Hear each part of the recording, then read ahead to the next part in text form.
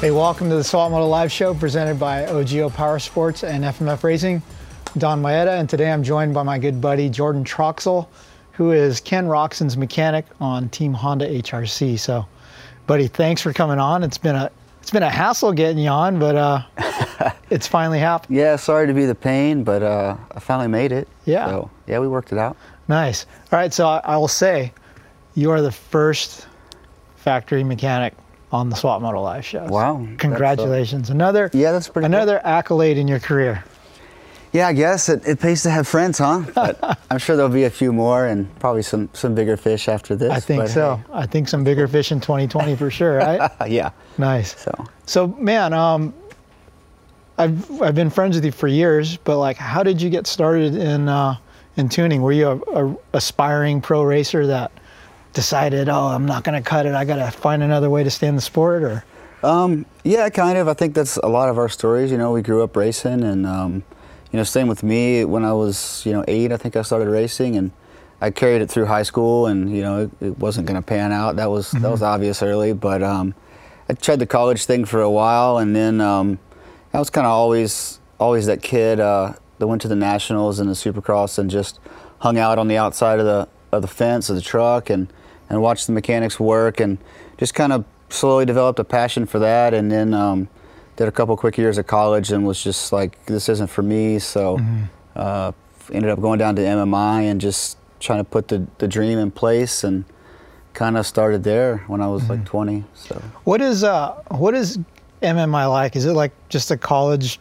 for mechanics? I mean, yeah, it's an interesting place. I mean, it's kind of one of those schools where you get out of it what you put into it type of situation. So if you're serious and you want to learn and everything, the teachers will recognize that, and then they'll kind of start to weed the ones who are just there on mom and dad's money or whatever. So it's a weird collage. It's kind of like every small town's got one badass in it that grew up where they're racing street bikes or dirt bikes or something. So take every one of those small towns in the country and put them into one school. So it's a pretty eclectic group, I guess. Yeah.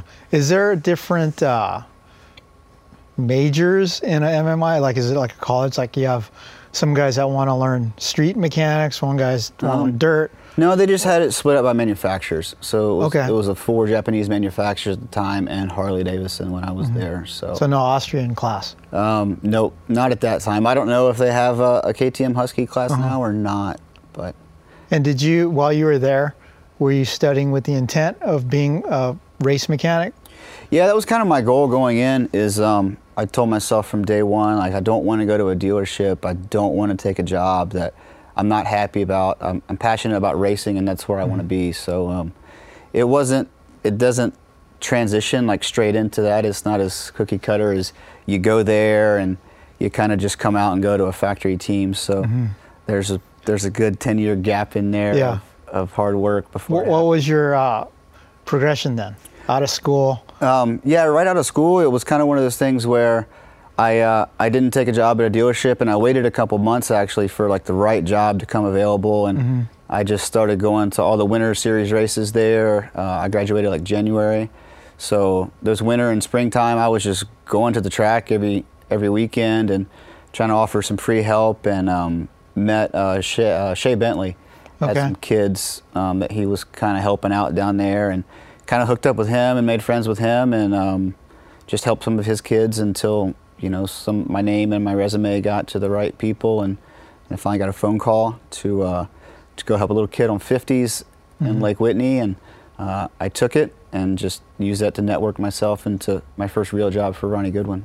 Okay, so Ronnie Goodwin was, he was a Las Vegas guy? Yeah, Las Vegas guy. And Kawasaki.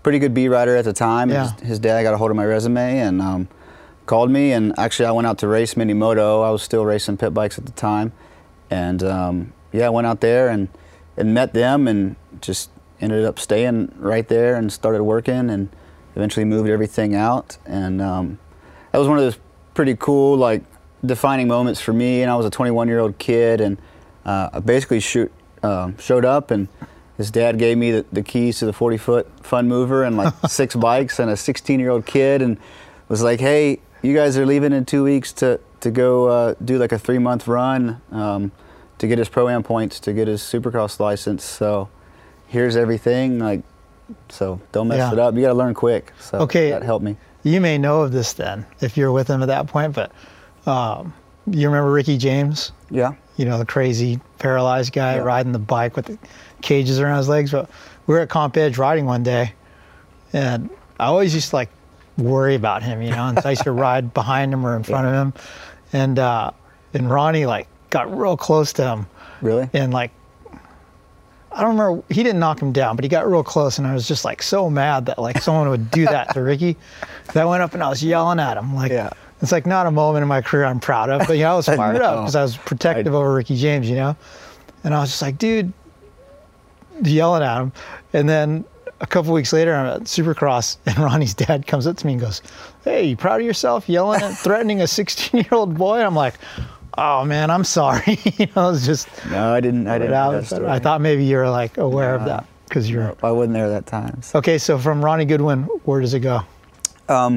We did, so that was 2008, and did the Pro-Ams and some amateur national stuff with him, and then he ended up getting hurt, dislocated his hip, kind of told me that he wanted to go back to college, and kind of didn't want to do the racing thing anymore. So through his family and doing the amateur stuff, I hooked up Atlanta Courier and their family, and then I ended up moving over to Atlanta Courier when he was a Red Bull Yamaha kid, and that was pretty short-lived. It was only a few months there, 6 months or so, springtime nationals with him, and then he got real sick, and we kind of parted ways, and then actually went through like a quick couple-month like burnout phase where I had been on the road for like a year and a half, like straight out of the gate, living in motorhomes and living with other families, and being 22 at the time, like I just didn't have a lot of personal space. I just was like, man, is this really what I want to do? And took a couple months off and went and hung out with my buddy in Florida, and then Ronnie started riding again by the end of the summer and was like, hey, I want to do like the last 4 nationals. You want to come back and help me out? So I did that, and then that kind of led me back into working with him for the 2010 Supercross series. So. And then was your first like factory gig, was it Troy Lee KTM? Yeah, so I did that with Ronnie, and then I did some time with Naveen down at Honda Houston, and then Corey Martin, the truck driver at TLE at the time, I made friends with him and was always trying to get in the door, and finally a spot opened up for Geiger, and he called me, and I was in, and I just packed everything up from Texas and drove straight out and just showed up at TK's desk and was like, I'm here to work, let's go. Yeah, nice. Hey, we're going to take a quick break to hear from our sponsors. We'll be back for more with Jordan to talk about wrenching for a female.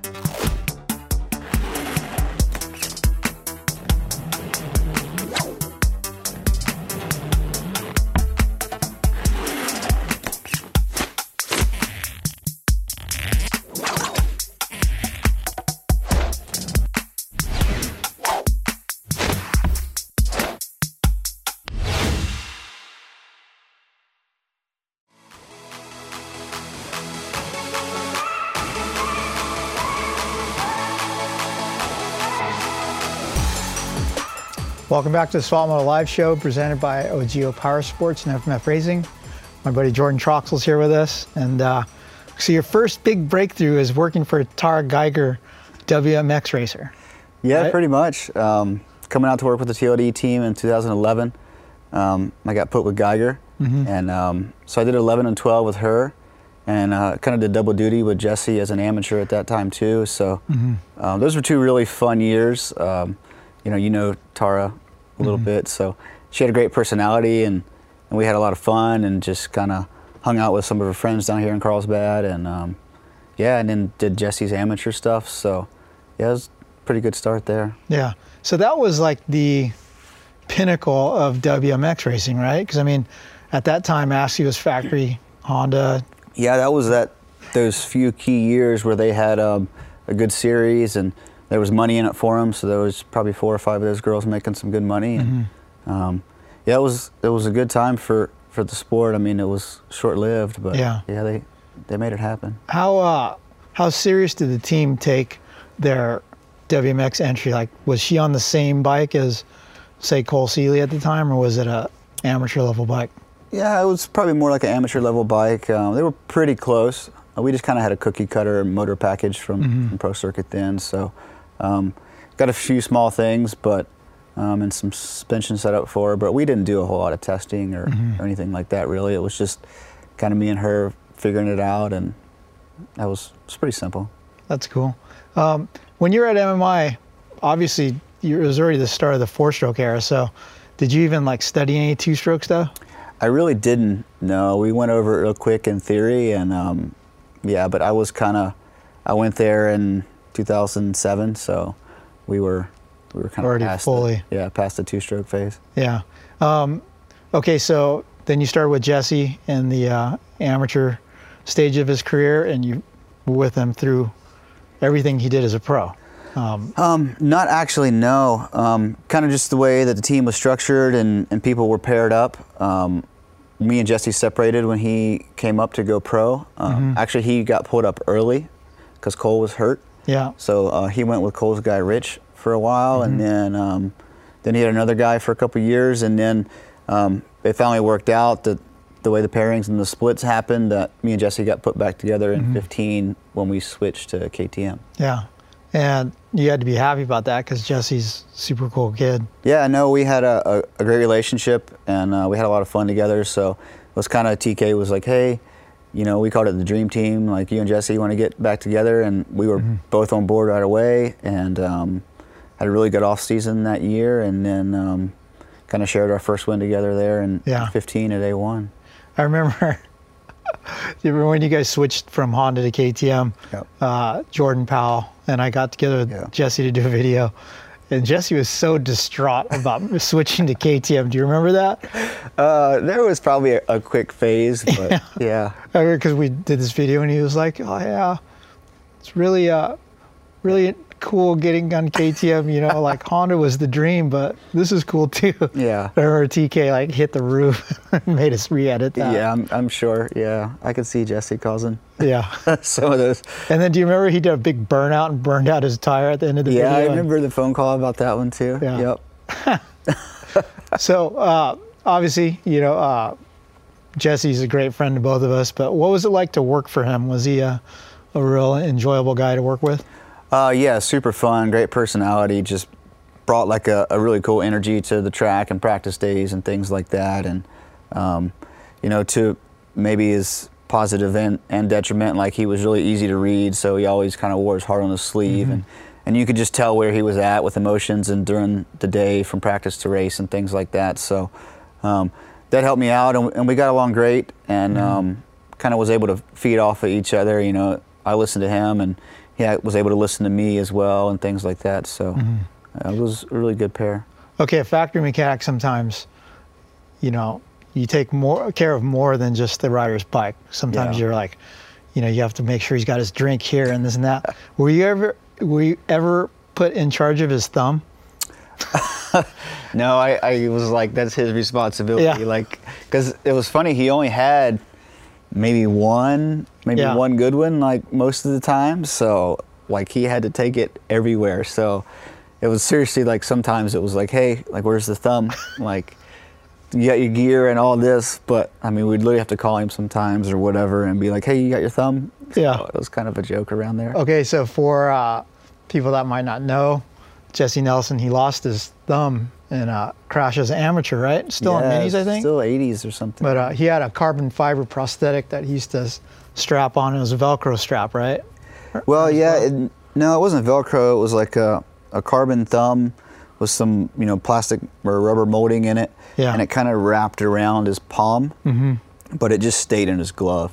Oh, in his glove? Yeah, wasn't on so the he outside. would put it on and put the glove on, and then just it would stay in the glove all day. Help him keep from going forward. Yep. I remember one time we went to Skyline to ride mountain bikes to shoot photos. It's cool because you could joke with Jesse about stuff, but I was just like, that was in the era before the single speed, 12 speed. Yep. I remember we were riding, I'm like, hey dude, how do you shift your front gears? And he's like, dude. He's all it was funny. He didn't wear it when he did mountain bikes a lot. Yeah. It was But I was just like, seriously, how do you shift your front gears? Yeah.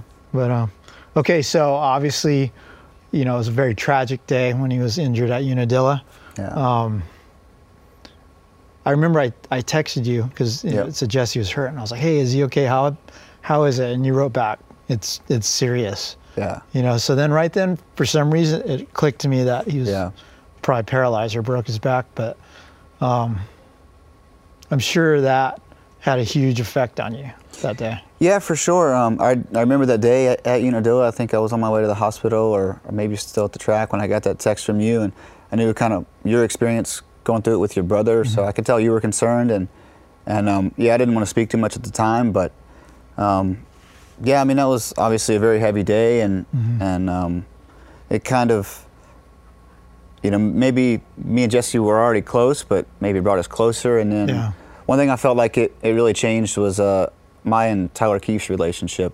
We already had a good relationship and everything, but we kind of both just stopped everything and sat in the hospital for 3 days, 4 days up there or whatever, and then it just kind of made both of us figure out hey, this is what comes first. So that was cool in the sense that we were I felt worked together better after that, me and TK. So no, that was cool. And then obviously it was tough. Kind of one of those situations where, I haven't told a lot of people this, but for 20 years at that point, moto was my life, and every time maybe something was tough, or whether it was a relationship or whatever, moto was what I turned to, whether it was me riding or me working late at the shop or something like that. And then I kind of got mad at the sport for a little bit after that, because I felt like it was the first time the sport was screwed me over and took something from Jesse. So I was a little bitter about it for a while, but luckily, it passed, and within a couple months I was able to, refocus and get focused back on Alex in the next years. Yeah.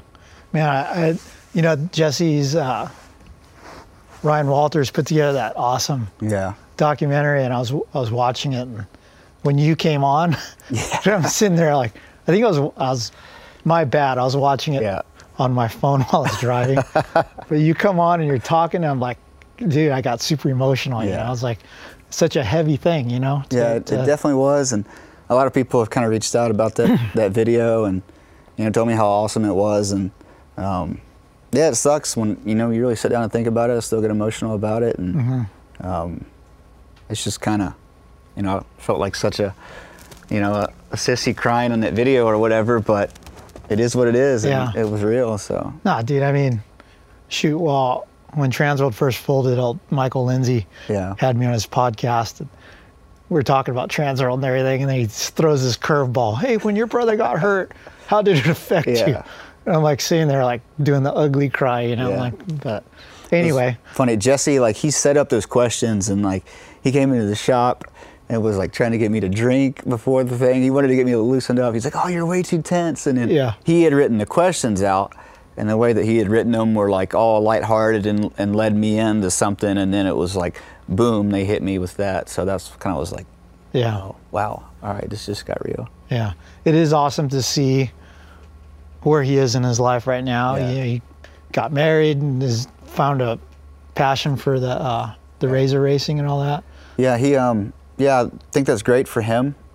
kind of gives him a goal and something to kind of work for and work towards, and take his time away, so he's not just sitting there moping all day and things like that. So I think he's making some progress with Polaris, and I think he's going to do some stuff for him next year, some racing and things like that. Yeah. I think that's good. It's awesome. Okay, we're going to take another quick break, but we're going to talk about 2020 when we come back.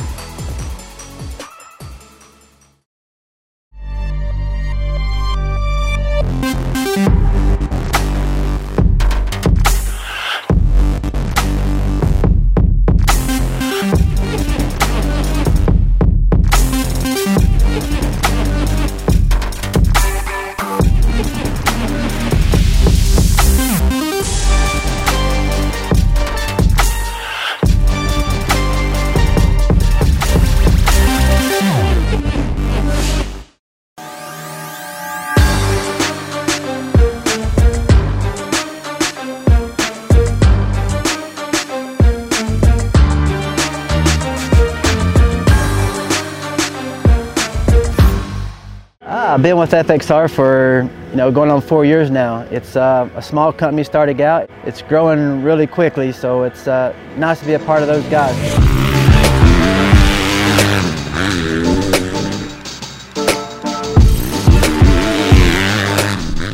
Don't try to be the fastest on the track.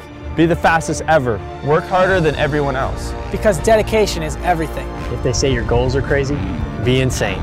Be fast. Be the crazy one. Be unstoppable. One goal, one vision.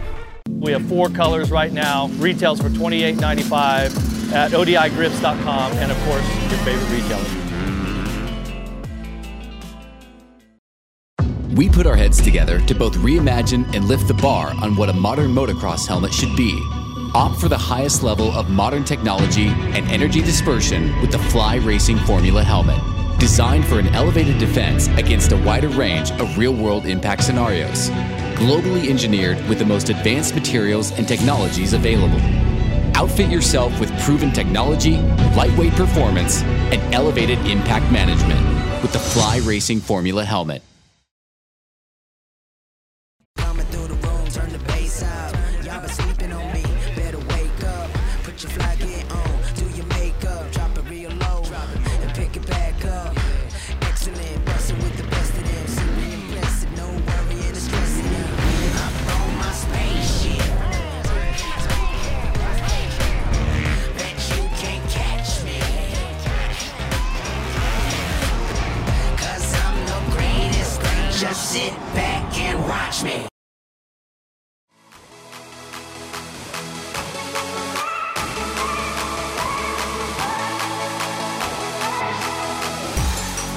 Hey, welcome back to the Swap Moto Live Show presented by OGO Power Sports and FMF Racing.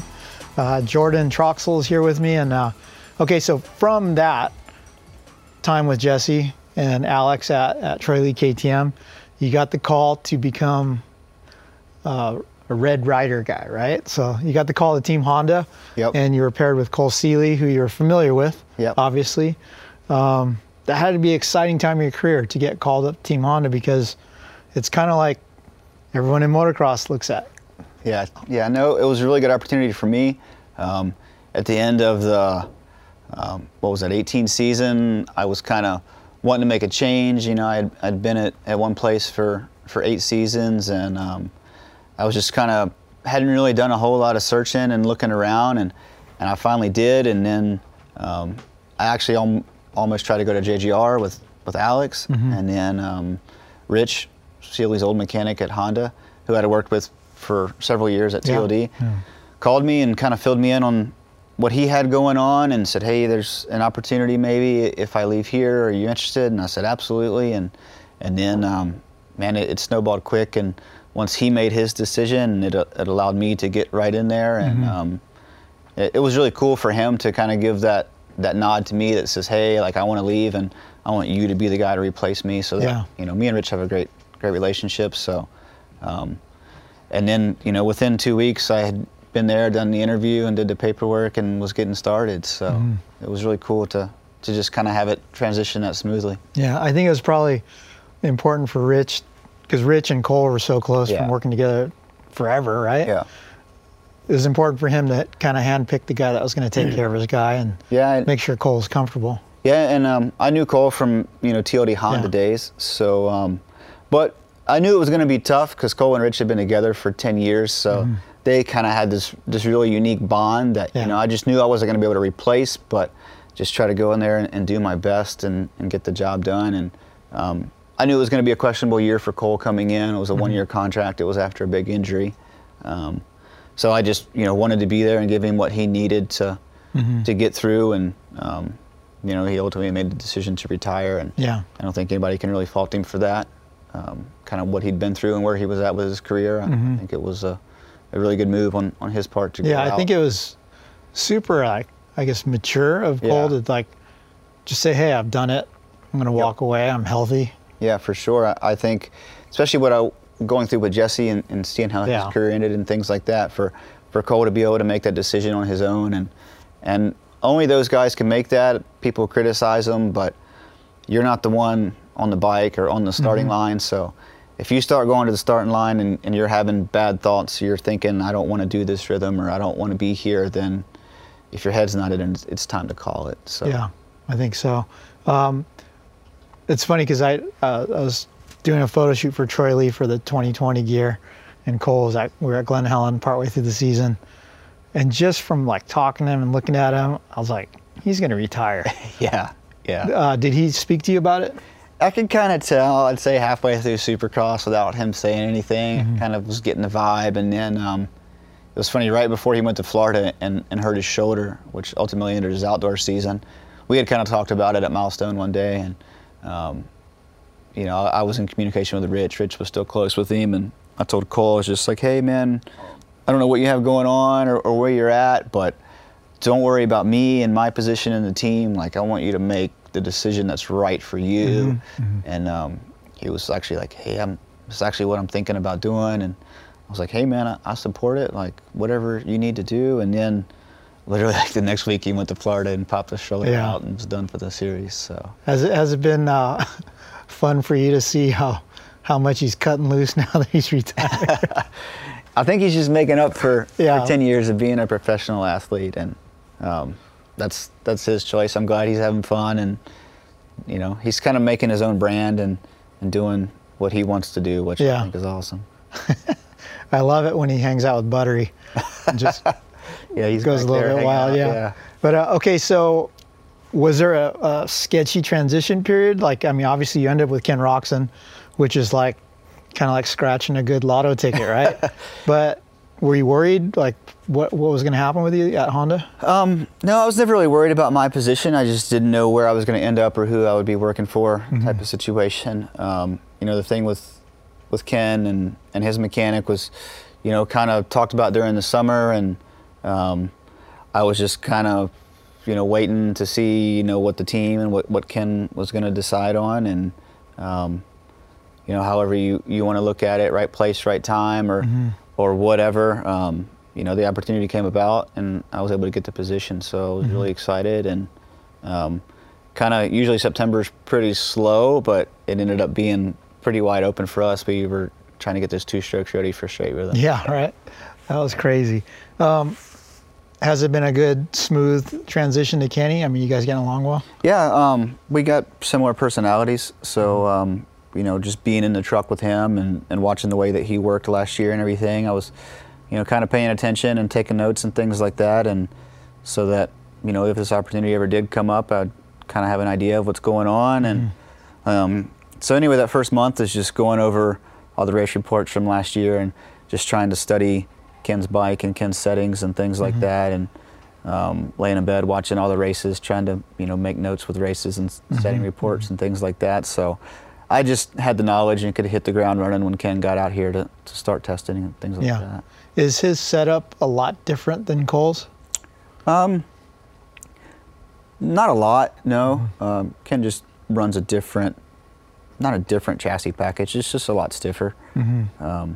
So kind of just me adjusting my eye to that, and just kind of watching you know, what bothers him and being able to pick that stuff out and just trying to suit my eye to what he feels and what he wants. Yeah. Is it tough to learn how to watch your rider and watch what the bike's doing and come up with adjustments in your head before he even comes in and tells you what he thinks? Sometimes, yeah. Every time you get a new guy or whatever, there is a period where you do kind of have to watch their riding style and learn kind of what their inputs are and things like that. I mean, all these guys ride the bike a little bit differently, so you know, some of them are neutral, some weight the front, some weight the rear, so you got to kind of take that into effect as far as what the bike's doing and where they're going to be on it and things like that. So yeah, there's a transition period, a training period where you have to train your eye for each guy and what's his input or what is the bike doing situation. So and it's just time at the track, just watching them type of situation. Yeah. So you have to be super excited about the potential that 2020 has. You know, new rider, like the fan favorite that everyone wants to see win and everything. You're in a great spot in your career, right? You're like with the team that everyone regards as, you know, the big team. You got the rider. Yep. You have to be really happy with the opportunities that motocross has provided you. Yeah, for sure. I was just a small town kid in Virginia who just grew up racing, and you know, my parents did a lot for me to try to make sure I had whatever I wanted growing up, and you know, just tell me I could, if I want to go to be a motorcycle mechanic, like absolutely, we support you, we'll help you out. And to think that, you know, now I'm here on the biggest team and arguably probably one of the best riders in the world, and just to have that opportunity and be trusted with that is pretty amazing. So I don't take it lightly. You know, it's one of those things where I still try to have a personality and be myself and who I am, but there's also a very serious work side to it as well. And you know, a lot of people in this industry, there's a lot of late hours and things like that, and when everything's turned off in a way, like mine's kind of always going as to what's next and trying to make things better. But yeah, it's great to be in this position, and you know, if 15 years ago you told me I would be here, I would have probably laughed at you, but yeah, I'm just gonna try to bust my butt and make the most of it. Cool. Well, hey buddy, thanks for coming on. It was hard to get you here, but I'm glad we finally did. But dude, thanks for coming on, Jordan. Thanks, Don. And yeah, so be sure to check out swapmotolive.com for more great content, and say hi to this guy at the Supercross next year. Thanks for watching.